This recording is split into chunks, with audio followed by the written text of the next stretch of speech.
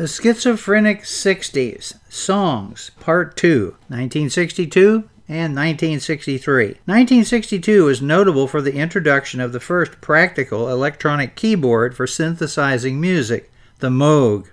Invented by Robert Moog, the non-acoustical musical maker kicked off a new era in sound and composition. In England, the group had changed its name from the Quarrymen to the Moondogs to the Moonshiners to the Silver Beatles, was performing at a jazz club as the Beatles. John Lennon, Ringo Starr were 22 years old, Paul McCartney 20, and George Harrison was 19. In America, the Peppermint Twist by Joey D and the Starlighters supported one dance craze. Dee Dee Sharp's Mashed Potato Time supported another, as did Chubby Checker's Limbo Rock, and Little Eva's The Locomotion. America was then, as we've seen, the land of 1,000 dances. The Four Seasons, featuring the stratospheric falsetto lead vocals of Frankie Valli, born Francis Castigliosio, began a remarkable string of 11 top 10 records between August 1962 and November 1965, with Sherry, a song that it took its composer Bob Gaudio about 15 minutes to write. Some songs take forever. Sherry was a quickie, he admitted.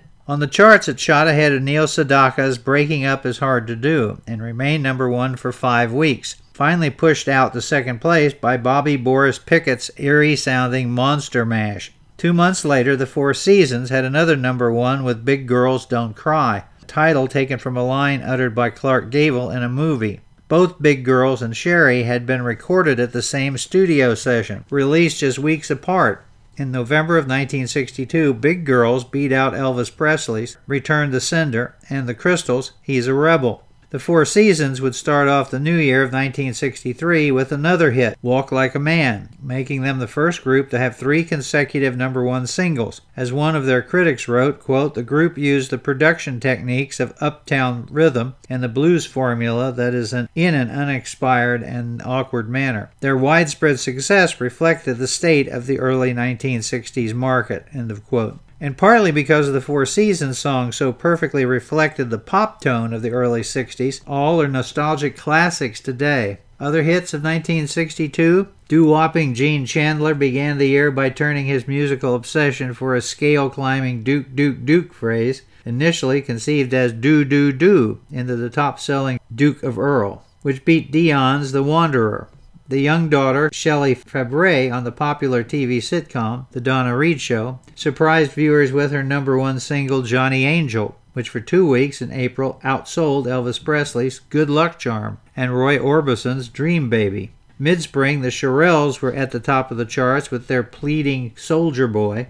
The hit was hastily written in the studio and recorded in the final minutes of a session. For a time, it outsold Ray Charles's I Can't Stop Loving You, which became a summer ballad favorite, along with Bobby Vinton's Roses Are Red. That summer of 1962, the United States launched the first communications satellite, Telstar, and British composer, recording engineer John Meek turned the event into a number one Christmas time record, Telstar, a commemorative instrumental by the Tornadoes that featured otherworldly sound effects. It was the top-selling record of the year as the year closed, beating Marcy Blaine's Bobby Girls. The Tornadoes became the first British group to have a number one hit in the United States, phenomena that will soon become commonplace. Fall of 1963 saw 2 standards climb to the top of the charts, Blue Velvet, a hit in 1950 by Bobby Vinton, and Deep Purple from 1934 by Nino Temp and April Stevens. In fact, the latter song was number one the tragic week in November when John Kennedy was assassinated in Dallas, plunging the nation in the deep mourning.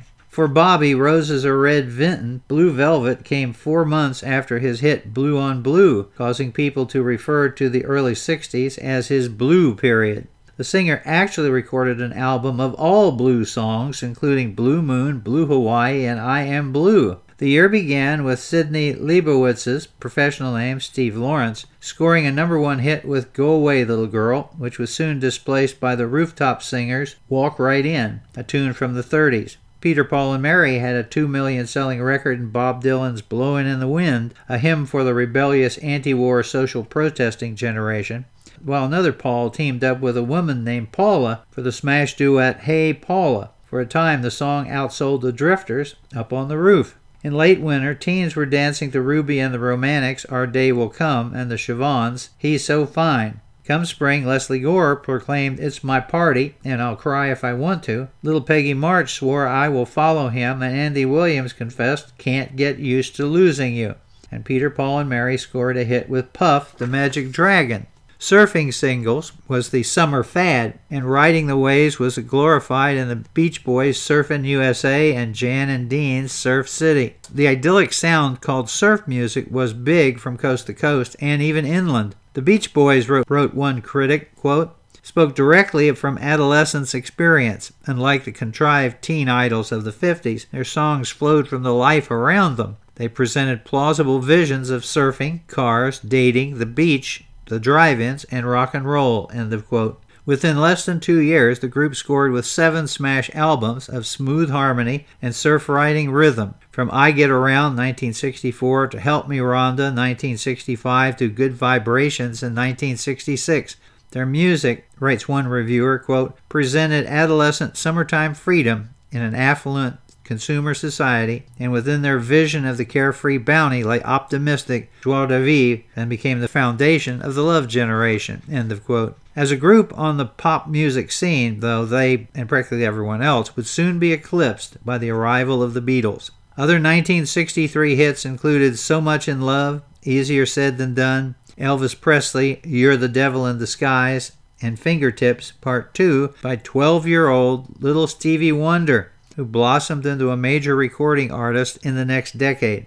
As Christmas approached, an unlikely pop performer named Sister Lucie Gabrielle from Belgium's Fischermont Monastery recorded an album of modest songs loved by her order. One, Dominique, released in America, eulogizing the founder of the Dominican order, St. Dominic, climbed to the top of the charts and made The Singing Nun an overnight sensation. She appeared on The Ed Sullivan Show, and Hollywood rushed out a movie of her life starring Debbie Reynolds. By that time, Sister Lucie Gabrielle had left the convent and returned to private life, a well-to-do secular woman. Well, that's 62, 63, and of course 64 is going to be a big one. That's when the Beatles will come out, and we'll also be dealing with 1965. A lot of music in the 60s, a lot of music that we're still listening to, and a lot of music that has a lot of meaning for people still today. Now, the source for this, Panatti's Parade of Fads, Follies, and Manias, The Origins of Our Most Cherished Obsessions by Charles Panatti. So I hope you enjoyed that, and as always, don't forget to come by the website, summahistorica.com